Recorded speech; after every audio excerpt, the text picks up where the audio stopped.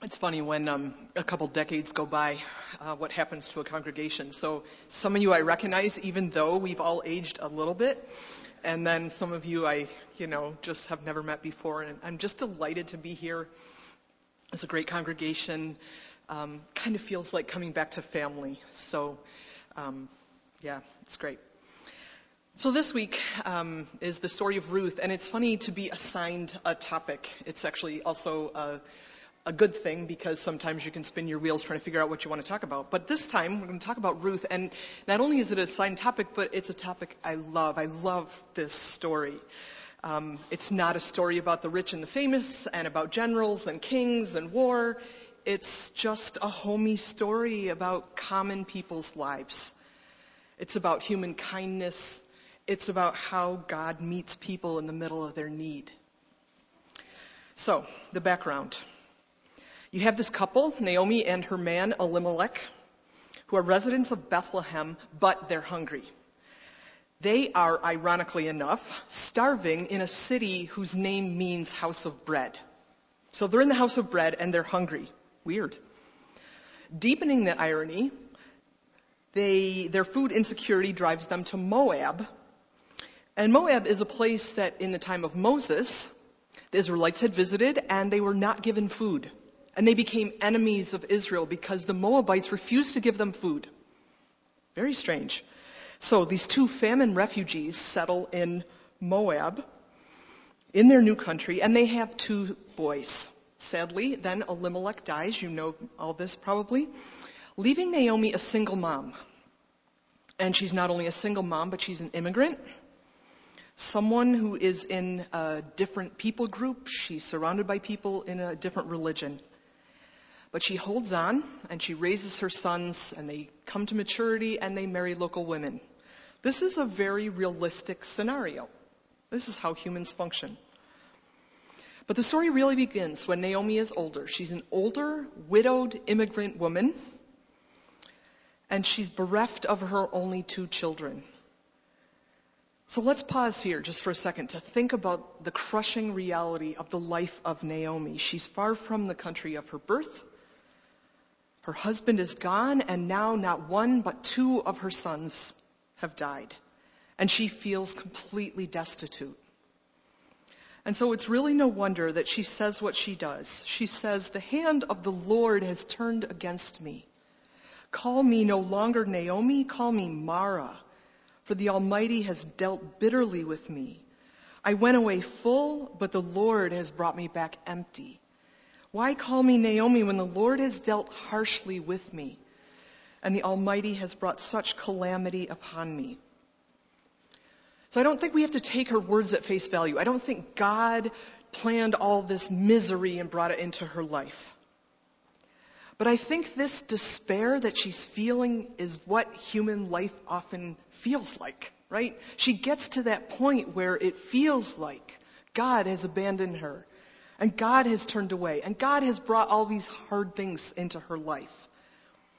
And I feel like at one level, this despair is not really befitting of a biblical character, like Naomi, who's a faithful person. Why is she talking like this?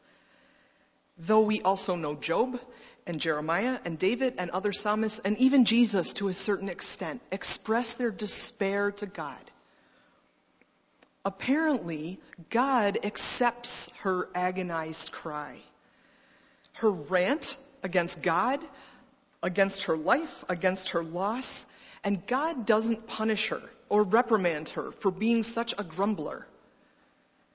Instead, God answers her need, and by the end of the story, we know she's going to move from emptiness to fullness. So maybe when we're grieving and there are times we need to be strong, that's fine. But many places in Scripture show us that when we're grieving, it's okay to be in despair when we're bringing that despair to God. God is big enough, strong enough, gracious enough to hear the prayers of our darkest moments. Wouldn't it be great if we couldn't relate to this story? Wouldn't it be great if we never ever lost hope? If we never got to the place of despair? If this story didn't resonate with us? But it does, because life is sometimes difficult. And hope is sometimes hard to come by. I was reading a book by an author, Rebecca Solnit, and she talks about despair being a product of amnesia. And I found that really intriguing. First of all, she says, we get amnesia about how far we've come. And we feel like we've always been in this horrible, horrible place. We forgot the progress that we've made as a person or a family or a church or a community. But the second kind of amnesia, she says, that comes from despair is an amnesia that makes us forget how history always moves. History shows us that we will not live in this darkest moment forever. In our darkest times, it can feel like this is it. This is my life from now on. I will be this broke, this depressed, this broken, this abandoned forever. But it's just not true. In our dark times, we might think, and this is personal confession, I have thought that this country will never recover from the incredible animosity and dividedness and chaos that we find ourselves in. We will always be this fractured, this broken, this lost. Despair says things are always horrible and always will be, but it's just not true. But this is where Naomi is at when we see her at her lowest point. Hope, on the other hand, says that things will, they might be horrible now, but they will change. The present moment is not the last word. And maybe some of you saw that news story of this young woman. Anybody see this? This young woman in England started putting notes on a bridge in London where lots of people jump off and kill themselves. And one of the notes said something like that. Remember, this dark moment is not the last moment. It's not the last word. This is not the end. Hope says things might be horrible now, but the present moment is not the last word. God's fullness is the last word. So, how do we break out of our despair-induced amnesia? Sometimes I think we simply need to read God's word and pray and worship. Sometimes we need someone close to us like Ruth who can say, don't lose hope. You've come a long way already, and the present hardship is not the last movement in this drama. So, as you know, Naomi decides to leave and go back to her homeland. She thinks maybe that will help somehow, or maybe it's just better to die among your own people. But she doesn't want to drag anybody else down, so she tells her daughters-in-law, just stay here. Go back to your mother's house. I'm going to go and weep and mourn and maybe starve on my own. But one of the beautiful things in this story, we have all these jokes about mother-in-laws, how they're bossy and nosy and they can't keep their face out of your business and all that kind of stuff. But in this story, her daughters-in-law love her so much that they're weeping out loud when she says, go home. Go back to your mother's. And they're like, no, we don't want to. We want to be with you. It's beautiful. The second time, though, when she cajoles them to go home, one of them, Orpah, apparently reluctantly turns back and goes to her own people. But Ruth can't imagine letting Naomi go this road alone because her age and without male connections, she's probably not going to have a good life. She may even starve. Ruth, in a stunning display of self-sacrifice, pledges to care for Naomi for the rest of her life. It's bizarre.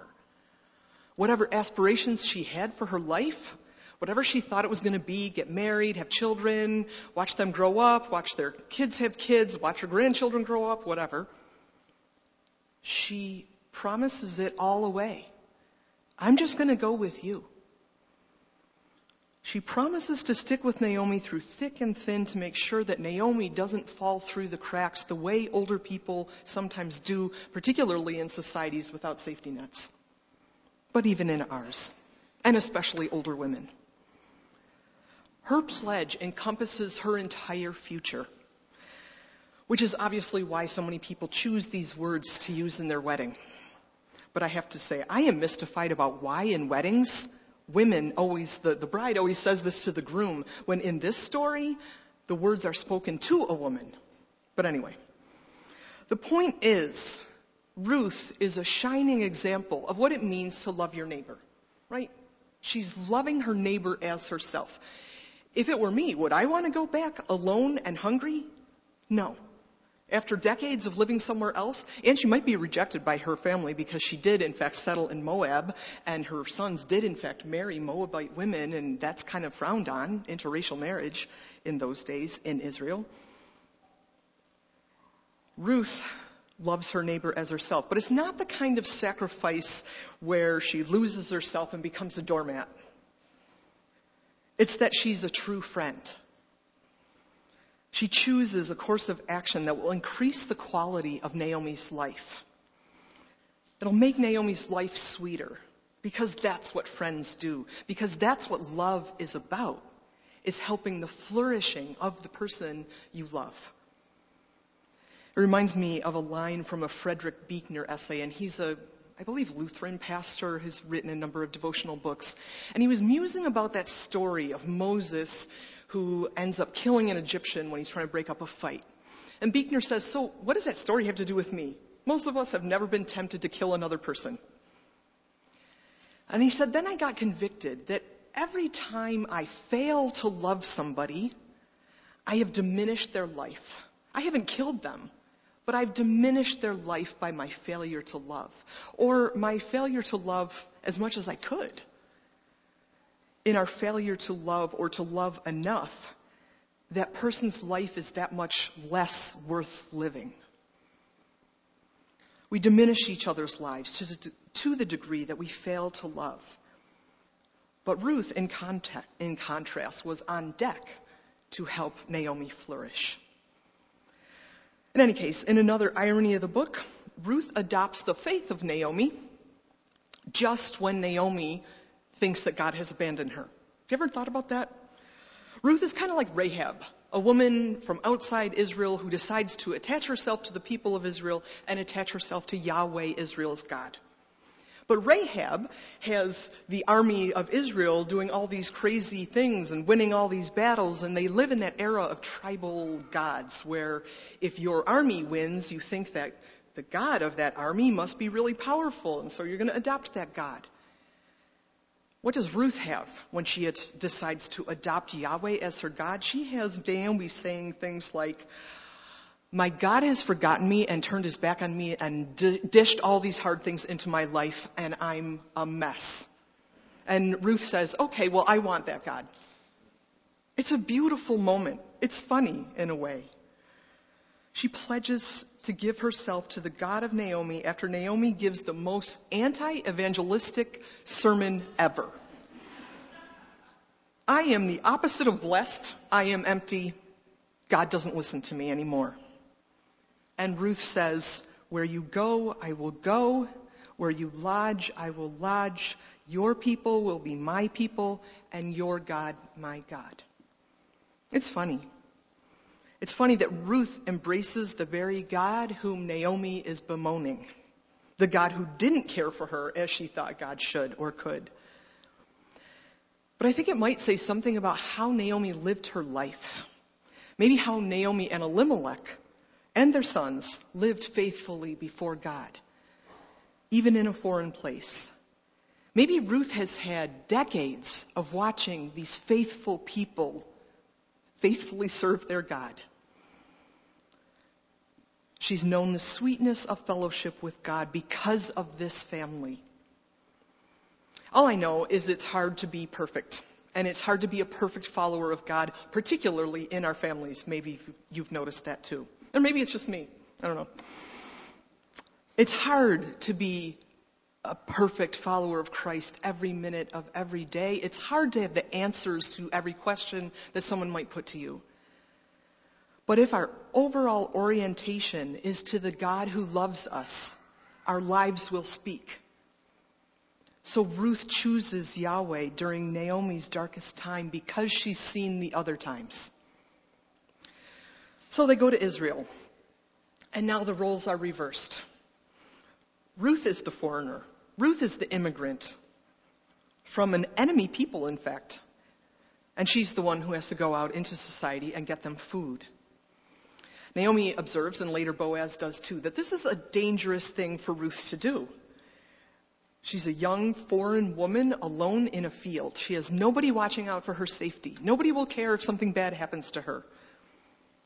Sexual assault was not invented in our generation. We're talking about it with Me Too, but it's as old as sin. In fact, there are a number of sexual assault stories in the Old Testament, which I find really interesting because most people try to cover this stuff up. And if I were making up a religion, I would no way include these stories in the Bible. I kind of think it shows something about God's involvement in the writing of Scripture, the good and the bad. Don't get too full of yourself because look at some of the sins that people are going to know about forever. But these stories of sexual assault are never taken lightly in the text. They're never condoned by the narrator or ultimately by God. It is never okay. And Ruth was living in a particularly violent time in terms of sexual assault. So at the end of the book of Judges, we have a horrific story of gruesome sexual violence, a woman raped all night long, and the man who is responsible for it cuts her up into 12 pieces and sends her body parts all over. It's a horrible story we don't talk about. And then, to make matters worse, the last story in the book is mass rape. A bunch of women are going to go to worship God, and their associated men say, well, yeah, these guys need husbands, so just rape a bunch of women and then marry them and everything will be okay. It's a horrible story. And the narrator winds up with this observation. Everybody did what was evil in their own eyes. The sexual assault is part of what happens when everybody is doing what they want. When evil has reached its nadir, its lowest point. This is the era in which Ruth lived. It's a dangerous thing for her to go out into the field. But desperate times apparently call for desperate measures, and Ruth carries out Naomi's instructions to glean, to gather wheat or gather barley in the field because they need food. Ruth has pledged her mother-in-law her enduring care, and now she's risking her own safety. She lets love be her motivator and not fear. And I think this is another important takeaway from this story. To love my neighbor as myself in the small and the large decisions of life means I am motivated by that love and not by fear. And fear, we know, is the easiest motivator, right? Fear-mongering is what happens all the time. In the political arena, in some pulpits, all sorts of places, because it's easy to motivate people with fear. But we're the people who are called to do one thing, love. We're supposed to love God deeply and fully with our whole beings, and we're supposed to love other people. We have to choose love rather than fear. If Ruth had allowed apprehension to rule her actions, and I'm not saying she wasn't afraid. I think she was very afraid because she was a sensible person who knew she could be harmed. But she doesn't choose to act out of the apprehension. If she had, we wouldn't have this story of God's restoration being worked out in these people's lives. If she had been ruled by fear, she wouldn't have gone to Israel with Naomi in the first place. She wouldn't have gleaned in this field, in a stranger's field, under the gaze of potential attackers. And later she wouldn't have gone to see Boaz in the middle of the night. Fear closes us down and keeps us from this one thing that we're supposed to do, which is love. As many of you likely know, Ruth winds up in the field of Boaz, who's a relative of her deceased father-in-law, Elimelech. And it's interesting, Boaz has already heard about her remarkable sacrifice. He already admires her, that she has been willing to leave her homeland and travel with her mother-in-law. So he gives her protection and he gives her enough food that she has some left over to bring home to Naomi, in addition to what she's gleaned. When Naomi hears it, she hatches a plan to secure their future. And I think it's interesting that Ruth's presence and Ruth's faithfulness sort of jolts Naomi out of her listlessness. She had given up, and everything is bad. But Ruth's presence and her love prompts the listless Naomi to swing into action, Naomi comes back from the brink of hopelessness because she has to devise a plan for Ruth to carry out. As one commentator observes, the text tells us that what keeps people alive is not passively waiting to be loved, but having tasks to perform that require your own love. So another aspect of moving out of that darkest place is to choose to do something loving for the other.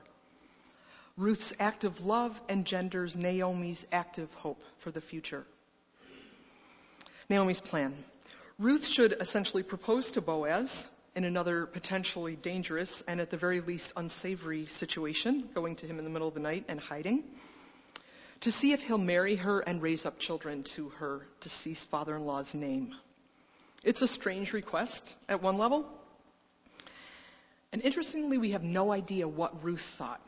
We don't know. Did she like somebody else? Did she want to marry a younger man, somebody like her age? Or did she miss Mahlon, her deceased husband, and want to marry somebody to raise up people to Elimelech's name? Or did she just want to ensure that Naomi would never go hungry again, ever in her life? We don't know. But in our romance-saturated society, we might find it difficult to think about her choosing this course of action, choosing to propose marriage to someone for something other than love or sexual attraction.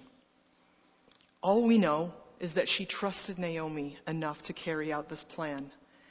And we know she's courageous enough and chooses love.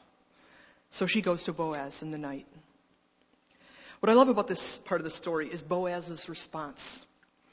Boaz is impressed with her. Not, oh, she chose me, but she's so loyal to Naomi and to Elimelech's name that she is taking this course of action. She's a woman of noble character. She hasn't chased after the young men. She's chosen me. And he seems so tickled, so honored that she has chosen this course of action. It's like he's an older man who's saying, she's going to bring joy into my household again. That's what it feels like as you read it. So Ruth's faithfulness has now blessed Naomi. It's about to bless Boaz, and ultimately Ruth will bless Elimelech's name. Like ripples, our kind words and our kind actions and our embodied love spill out all directions from us. But there's a glitch. The law requires that the closest kinsmen have the first dibs on the land of this deceased man and on his daughter-in-law. So Boaz has to go and check and see whether this closest kinsman wants to fulfill his duty or not. And the next of kin doesn't want to mess up his inheritance by marrying someone like Ruth. Maybe he didn't want to marry an outsider. We don't really know all his motives either. But he doesn't want to have to share with Elimelech's descendants. He'll risk nothing for his dead relative, though this foreign woman has risked everything. As in many other places in Scripture, this is a picture of the faith of the unlikely contrasted with the lack of faithfulness of someone who should have known better. An immigrant woman who didn't even grow up with these laws or with this God, compared with a presumably faithful Israelite man. Finally, after learning that the closest kinsman doesn't want to fulfill his role, Boaz and Ruth are free to marry, which they do. And as you know, a baby follows, and the women of the town say to Naomi, "Blessed be the Lord who has not left you on this day without next of kin, and may his name be renowned in Israel. He shall be to you a restorer of your life and a nourisher of your old age. For your daughter-in-law, who loves you, who is more to you than 7 sons, has borne him." It's extravagant praise in a society like ancient Israel that valued sons so highly. This offspring will cheer Naomi's heart because he is the son of beloved Ruth, the one who loves extravagantly. So a few observations about this story. The people who are favored by God may have thought they were completely self-sufficient and needed no help. But there they are, Naomi and Elimelech, traveling to Moab just to get food. Naomi's fortunes then are turned around by an outsider. The loving kindness, the same word used of Naomi that's used of God. The loving kindness of the Lord. The loving kindness of Naomi, of Ruth to Naomi. All of us may have seen blessings from God, but we're not completely whole, healed, or independent. We have to have the humility of Naomi to accept help from unexpected places. Second observation, many cultures in the world have valued male children over female, and ancient Israel is one of them, because of carrying on the male line and the father's name.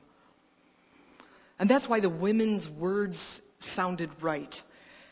May this male heir's name be renowned. But in God's economy, very few people have even heard of Obed, the baby. And lots of people have heard of Ruth. Sure, Obed has a famous grandson, King David, but we don't know much else about him. God has used the faithfulness of Ruth, the sacrificial love of Ruth to restore Naomi's life, and that's what we remember.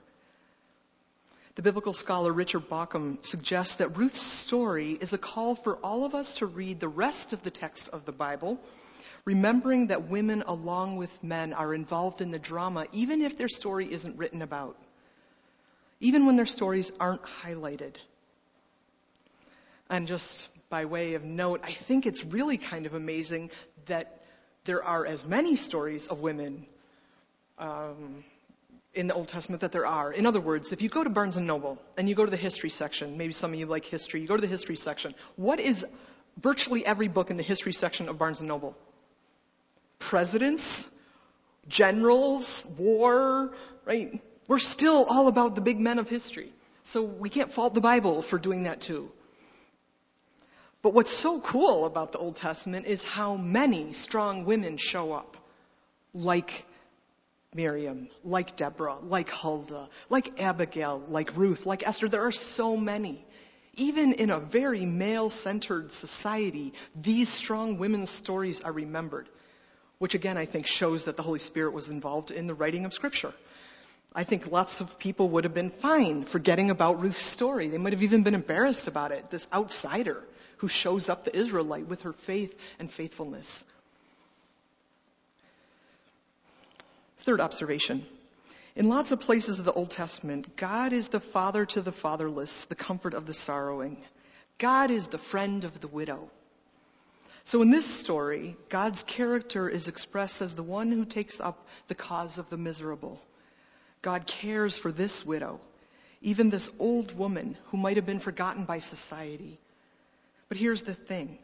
God's care is expressed in and through the faithfulness of this young woman, through the love that Ruth shows Naomi. And it makes me think when I was a kid, I remember hearing the stories of David, how David wins these battles. And you say that Saul has killed his thousands and David has killed his 10,000s. And then other times in the passage, it would say that God won the battle. And I was always confused as a child. Well, did David do it or did God do it? And the answer obviously is both. That God used the faithful, all the gifts he put in that person, David. He was a brilliant general. But he could have been a brilliant general for the wrong team. He was a brilliant general and he offered his gifts to God. And God wins the battle through his faithfulness. God wins the battles through our faithfulness. God works the restoration and blessing through the loving kindness of this person, Ruth. In this story, God's character is also expressed as the one who embraces the outsider, who protects the vulnerable, who welcomes those who were once far off, even a young woman from an enemy group. I think it's tempting for people who have known the blessing of God to start thinking very narrowly. That God wants to bless us. And God wants to bless people like us, people who live in the right place and in the right way. But in this story, God's blessing comes to Ruth. Naomi is not the only one who has experienced loss and then restoration. God honors Ruth. God blesses her. God welcomes Ruth through the welcome and the faithfulness of Boaz. The ripples continue. And I mean, some people say, well, Boaz, he had nothing to lose anyway. He's a rich guy. He could afford to marry Ruth, even if it meant some of his inheritance was going to Elimelech's line. But have you ever noticed that wealthy people often go to ridiculous lengths to protect their wealth and to augment it, even in the face of those struggling to have enough to eat? Boaz is a good man who's offering his gifts to God.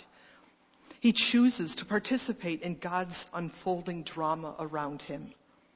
And interestingly, in this story, we also have a couple of people who choose not to join in God's drama.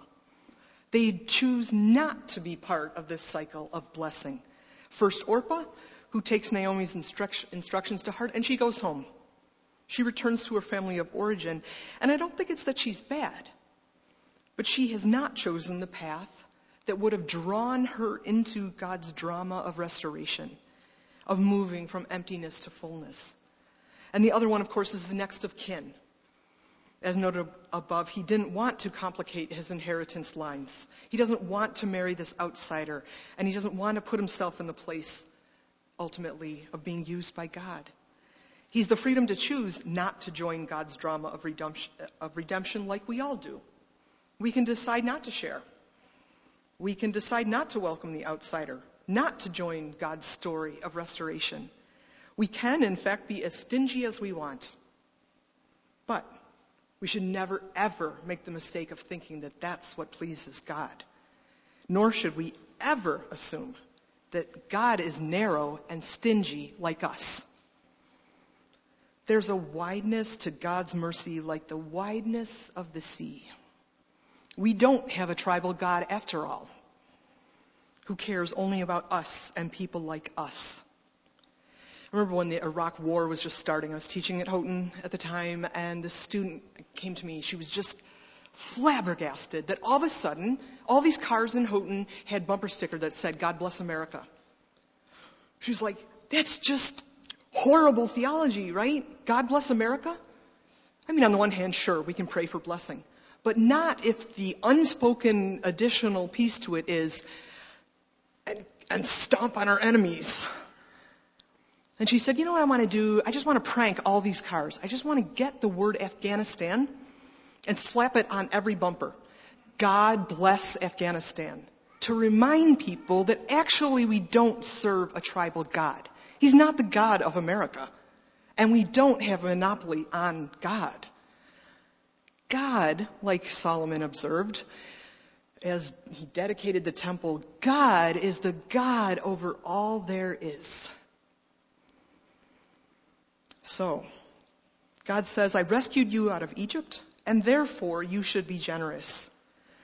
He says it over and over again in the Old Testament. You should remember that you were humiliated, you were enslaved, you were a bunch of sinners, you were wandering nomads, until you became immigrants in the promised land. And for all those reasons, you should welcome Ruth. You should share with Ruth and with every foreigner who comes your way. And the last observation I want to make is that this is a story about people who, in their mundane acts of faithfulness, participated in something much grander than they could possibly imagine. Israel didn't even have a king yet. So the idea that a man after God's own heart like David would be the great-grandson of Ruth, it doesn't even make sense to them, right?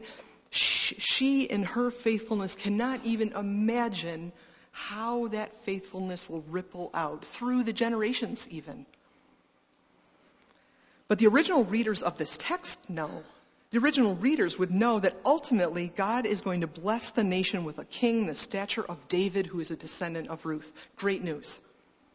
And then the long-term surprise, when we read this text, we know her faithfulness results in King David, but ultimately in the arrival of the Messiah, David's son, Jesus. So, at the end of the day, this story, we see a picture of a woman in despair who thinks her life is at the end and who wants to walk through her despair alone. But she lets Ruth in. So if you're there, if you're despairing right now, remember to honestly talk to God about it. That's the best thing to do. And even if you don't want to burden anyone, allowing people to walk with you is what the body of Christ is for. Allow people who love you to walk with you. Allow your love for them to draw you back into hope. Obviously, in the story, we also have a gutsy young woman who, in the face of her own loss, demonstrated what it means to love her neighbor as herself. Love with bold actions. Small actions and big actions. Leaving her mother and father on the one hand, going and gathering up some barley on the other hand. I think of Mother Teresa's words. A lot of times we're not actually asked to do big things. We're asked to do small things with great love. So let's decide to live our lives motivated by love and not by fear. Even if we feel fear, which is normal, we can choose not to live our lives from that place. Let's remember this young woman who goes alone to glean in the face of potential assault.